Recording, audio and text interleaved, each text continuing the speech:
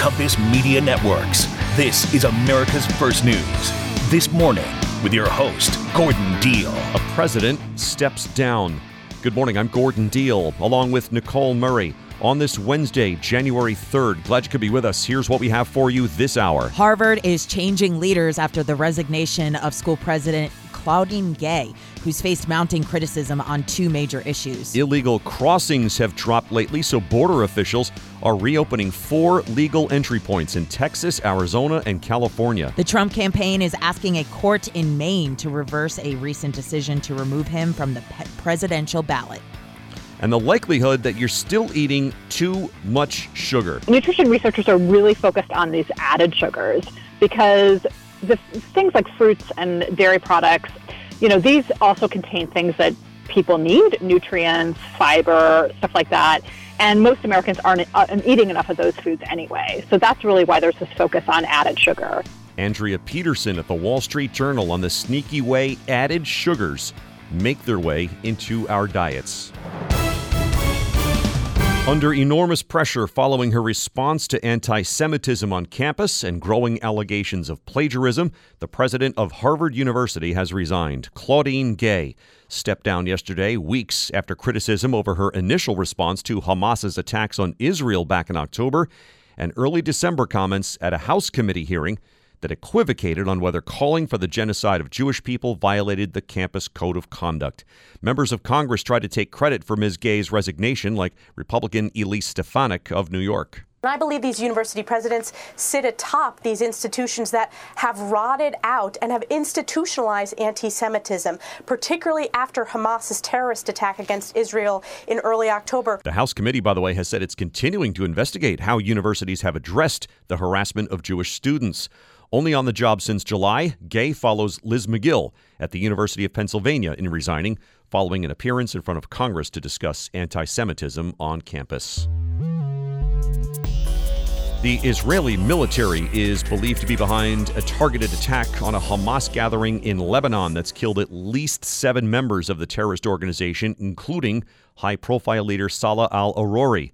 We get more from this morning's Mike Gavin. Confirmation of the attack and al-Arori's death comes from Lebanese and Palestinian officials. Powerful blasts rocked a Beirut neighborhood early last evening, resulting in the deaths of al-Arori and others. He's believed to be the mastermind of Hamas's attack in southern Israel in early October that killed 1,200, mostly civilians. Israel's leaders have vowed to go after all Hamas leaders involved in the October massacre, and yesterday's attack appeared to be the first deadly campaign effort outside the Gaza Strip. Gordon. Thank you, Mike. The attack had immediate implications on Israel's efforts to secure the release of more than 100 hostages captured in the October attacks and still being held by Hamas. Egypt says Hamas now has put an indefinite hold on negotiations. U.S. border officials are reopening 4 legal U.S.-Mexico border crossings tomorrow. They say high levels of illegal immigration have receded, which has in turn freed up personnel. U.S. border authorities struggled in December to process migrants as apprehensions reached nearly 11,000 in a single day. Reuters says an average of 6,400 migrants per day were arrested over the past week, a steep decline from the levels before Christmas. The report also says at least one U.S. official cautioned that migrant crossings have historically dropped between Christmas and New Year's.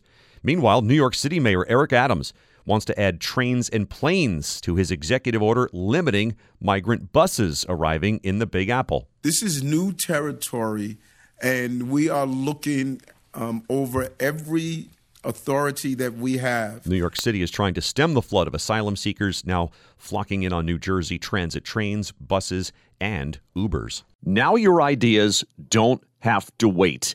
Now they have everything they need to come to life. Dell Technologies and Intel are creating technology that loves ideas, loves expanding your business, evolving your passions. We push what technology can do so great ideas can happen right now. Find out how to bring your ideas to life at Dell.com/welcome to now. That's Dell.com/welcome to now. Thanks for spending time with us. Welcome into Wednesday. With President Biden and former President Trump both deeply unpopular, Robert F. Kennedy Jr. is trying to be what many voters say they want, and that's something different. But is there a path for a third-party candidate? Eliza Collins, national political reporter at the Wall Street Journal, has attended some rallies to see what voters are saying. Eliza, what have you found? So I went out and talked to a RFK rally. I've covered him on and off since he first announced, but the context I had this time was a Wall Street Journal poll. This poll is really quite dismal for Biden. It's his lowest numbers we've seen of his presidency and approval. The voters also don't like Trump. And so we see this, we hear it when we talk to voters out in battleground states. They just are not excited about a rematch between the two. But what really struck me with RFK supporters is how many people voted for one of the two, Trump or Biden, in 2020 and say they won't do it again. And that matches with our polling, which had almost 1/5 of voters say they will support a third-party candidate. Now, that could absolutely change as we get closer. That's not enough to win an election. Third-party candidates do not have a history of winning, but it is enough to change tight margins in battleground states. I'm located in Arizona. It was decided by 10,000 votes. Yeah. So a third-party candidate could absolutely influence that, and RFK Jr. is the biggest recipient of those voters. He was 8% in our poll. Again, not enough to win, but a sizable chunk in a really tight election. All right, so does his campaign have to, I guess, logistically do a lot of work here? Because to appear on a ballot, right, in a particular state is not always easy. Right, and that's what they're doing. So if you become the nominee for the Democratic Party or the Republican Party, you get to run on that party line. So you have to go through the primary process, but then it's easy. If you're an independent candidate, you need to follow each state's individual rules, and there are a lot of them, and they're really different. So when I saw Kennedy most recently, he was in Utah, which is not a competitive battleground state. It's a Republican-leaning state, and I was like, what is he doing here? Well, he was there to collect signatures. That was the first state that he could appear on the ballot. So outside, his campaign was walking through collecting signatures from voters. He has to do that all across the country, and different states have much higher margins. Some states require a running mate to appear on their ballot. Oh, wow.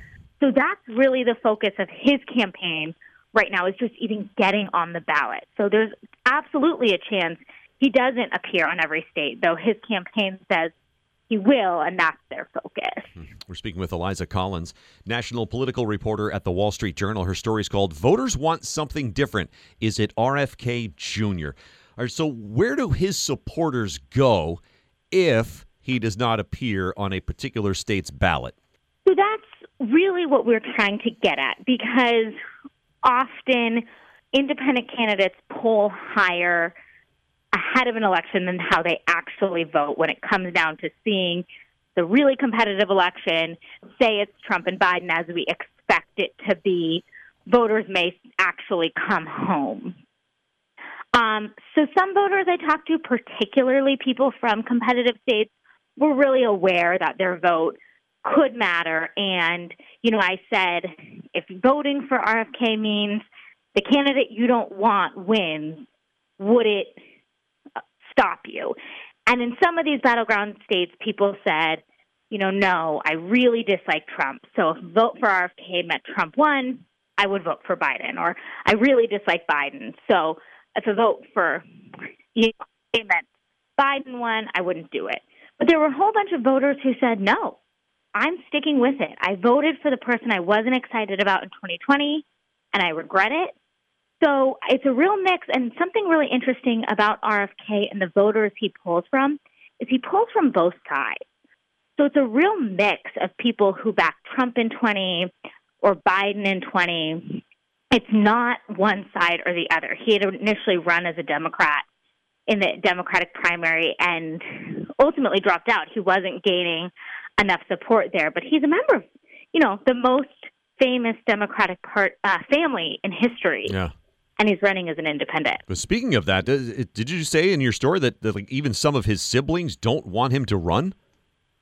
Yeah, so that has been happening all along, but after he announced he was going to run as an independent, several of his siblings came out and said, this is dangerous for the country. They didn't want him to run. They disagreed with that. And they're concerned this is a Democratic family. They want Biden to be able to win again and beat Trump.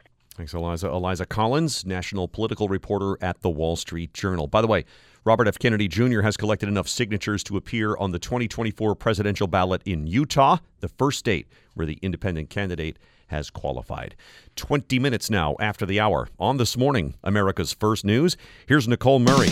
And now, the three big things you need to know. Number one. Harvard President Claudine Gay has announced her resignation after just 6 months into her tenure, the shortest of any president in Harvard history.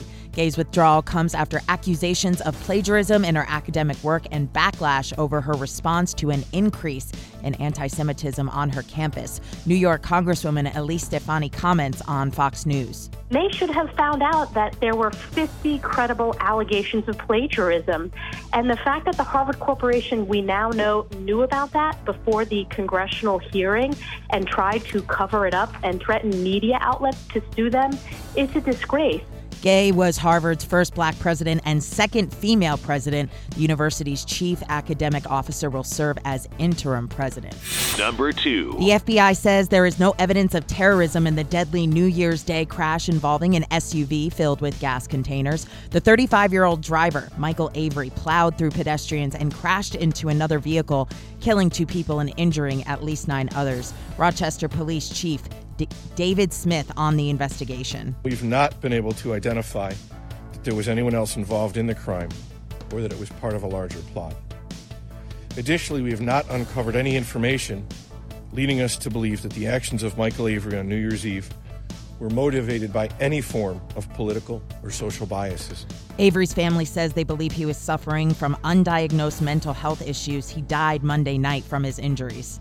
Number three. New York Mayor Eric Adams plans to add trains and planes to the executive order passed last week to control the surge of migrants to the city from Texas. Buses have been evading rules of the order by dropping migrants off in New Jersey with a one-way ticket to Penn Station. Mayor Adams slams Texas Governor Greg Abbott on the continued stream of migrant bus and plane arrivals. We're dealing with a person who just wants to disrupt. This is not about raising the attention on an issue. This is a mean-spirited way of using people and disrupting municipalities. Originally, Mayor Adams' order solely limited bus transport, saying companies must give City Hall 32 hours notice before migrants' arrival, and they can only be dropped off at West 41st Street between 8:30 a.m. and 12 p.m. A Florida woman has filed a lawsuit against Hershey, the peanut butter treats parent company, for falsely advertising its holiday treats to have cute decorative designs. Cynthia Kelly says the peanut butter pumpkins, for example, appeared as a carved pumpkin on the wrapper. She found nothing more than an undecorated lump of chocolate inside. Kelly is suing Hershey for $5 million in damages. All right, thank you, Nicole. For all the ones who get it done, Grainger is always there to help. Grainger offers supplies and solutions for every industry, 24/7 support, free access to product specialists, and experienced staff at over 250 local branches. Plus, they provide real-time product availability online and have sourcing specialists who can help you track down hard-to-find items. And their commitment to being your safety partner can help you keep your facilities safe and your people safer. Call 1-800-GRAINGER. Click Grainger.com or just stop by. Grainger, for the ones who get it done. Glad you're with us. Some companies are offering their workers an added incentive to leave. For example, Citigroup is offering to pay some staffers a portion of their bonuses early if they agree to depart as executives continue with their restructuring of the Wall Street giant. Analysis from Julie Bauke, career expert we know as Julie on the job. Julie, what's going on? Companies are endlessly creative when it comes to thinning the herd at work. And, I think there's this idea that, look, if people were thinking of quitting anyway, how can we provide an incentive that sort of gives them the kick in the seat of the pants if we need to reduce the workforce? So we might say, look, we know we're going to have to reduce the workforce in our marketing department by 20% next year. So what if we offer an out package?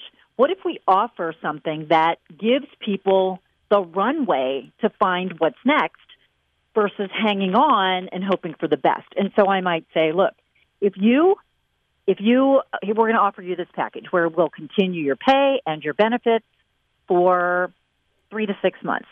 And they'll do the calculation that says that's going to save us in the long run, that extra amount we're going to pay them to leave, and maybe we'll even give you a bonus at the end if you stay till then. Wow. So what they're trying to do is appeal to the people who, frankly, were probably thinking of leaving anyway at some point, and they're just giving them a nudge. And what that does is they position it, or can be positioned as a win-win.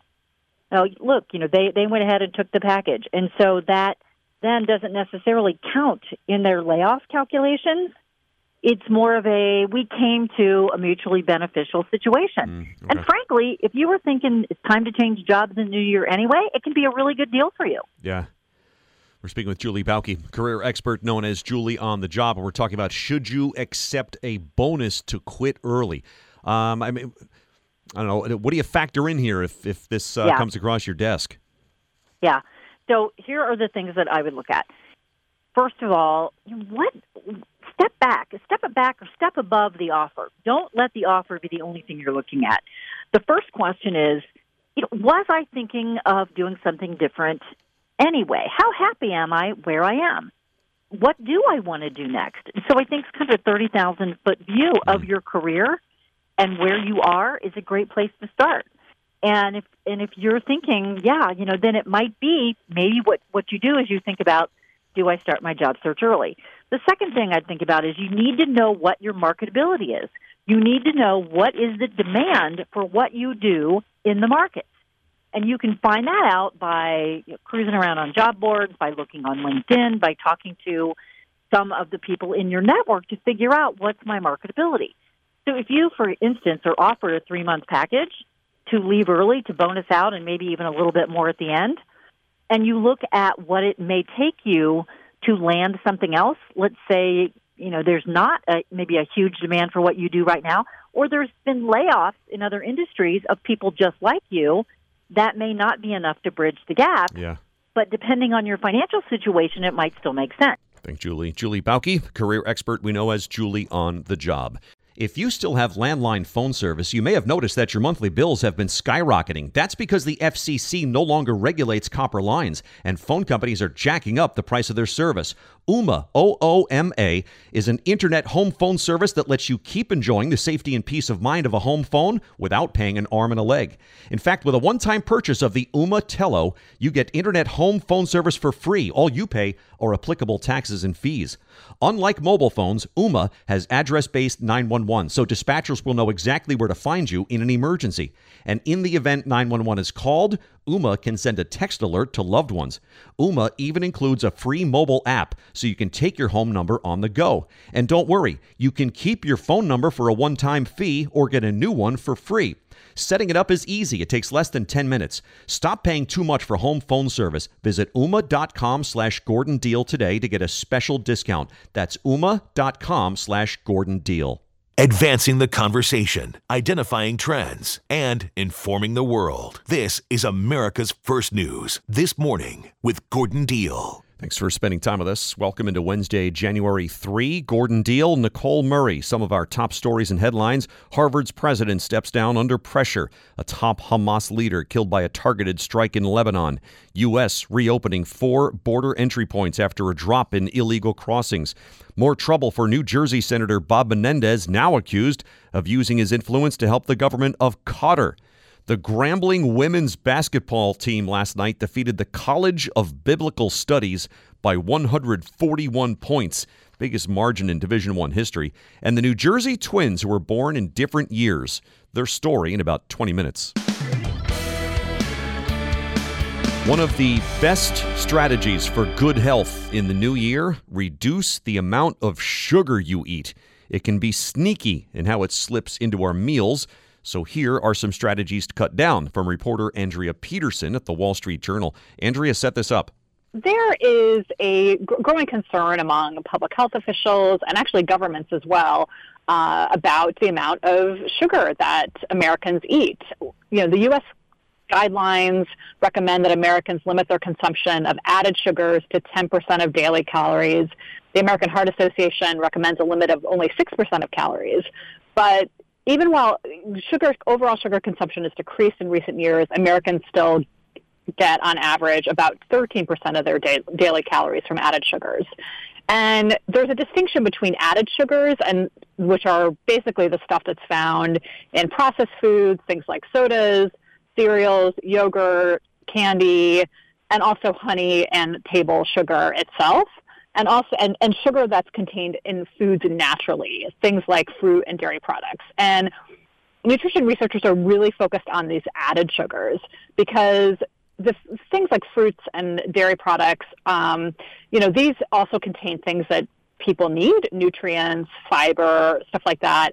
And most Americans aren't eating enough of those foods anyway. So that's really why there's this focus on added sugar. And it's really interesting. There's a lot of activity lately. The Food and Drug Administration recently had a big sort of meeting about how strategies on how to encourage people to reduce the amount of added sugars in their diets. Oh, okay. Several governments have put taxes on sugar-sweetened beverages. There's other countries that have actually warning labels on foods that are high in added sugars. So there's definitely sort of an overall effort among governments and other sort of public health entities to encourage people to reduce the amount of added sugars in their diet. And the reason why is that there's just kind of a growing body of research showing a link between diets high in added sugars and negative health effects. Everything, particularly things like obesity and type 2 diabetes. Man, we're speaking with Andrea Peterson, health reporter at the Wall Street Journal. Her piece is called "You're Probably Still Eating Too Much Sugar." All right, so you pointed out some strategies for reducing the amount of that added sugar intake. What can we do? Right. Well, first of all, the one easy thing to do is look at the label on products that you're going to buy. Now, the Food and Drug Administration now requires food manufacturers to list actually the amount of added sugars in products on a separate line on the nutrition label. And so that is, and it's usually written in sort of grams and then also a percentage of the daily recommended limit. But one researcher I talked to had a really great, because I think for a lot of people, like X grams of sugar doesn't necessarily mean anything. Yeah, exactly. But what she does is she visualizes the amount of sugar in actual teaspoons of sugar. And so the general rule of thumb is that 4 grams of sugar equals about a teaspoon. So if you're going to pick out a yogurt that has 16 grams of added sugars, that's 4 teaspoons of sugar. And this Dr. Kenny, this researcher at who told me about this, she said that she asked herself, like, would you add that much sugar to something you're going to make yourself? Add that 4 teaspoons of sugar, and often the answer is no, you wouldn't. So that is something that I think can help people, really be able to understand how much sugar they might be potentially consuming. Yeah, I like and that. The thing is, and there's different different brands have different amounts of added sugars, and so you can really kind of, if you look at the label, visualize it in teaspoons, it can help you make swaps.